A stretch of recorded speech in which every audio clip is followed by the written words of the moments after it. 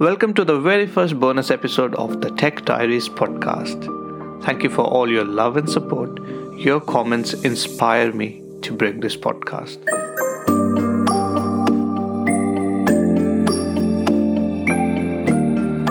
Today I want to share with you a simple principle that can make a big difference in writing code. The principle is called the 5 lines of code principle. According to this, it's recommended that your function should not exceed 5 lines of code. If a function goes beyond this limit, it's a sign that it should be broken down into smaller functions, each with a single responsibility. By adopting this approach, your code becomes easier to read, understand, and maintain. Although this principle sounds straightforward, in my experience, it can be quite challenging. When you're in the middle of writing code, it's common to lose track and end up with lengthy blocks of code that may become hard to manage in the future.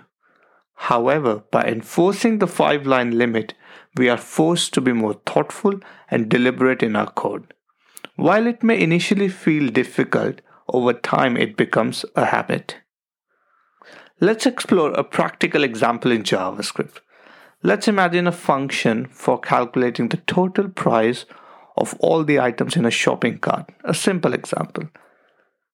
It can be implemented with a simple function that loops over all the items, calculates a discount and taxes, and adds the price to the total price.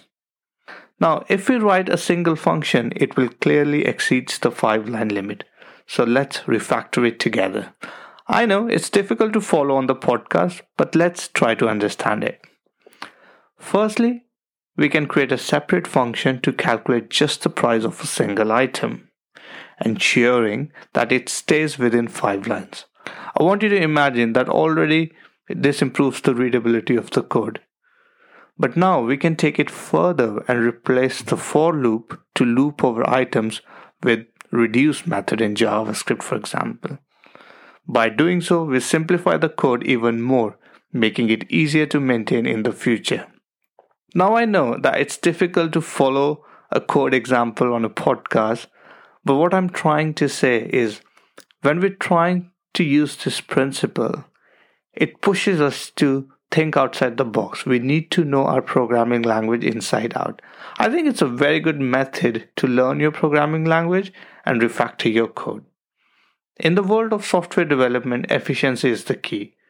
So, the next time you sit down to write code, I encourage you to embrace the 5 lines of code principle and witness the positive impact it can have on your projects.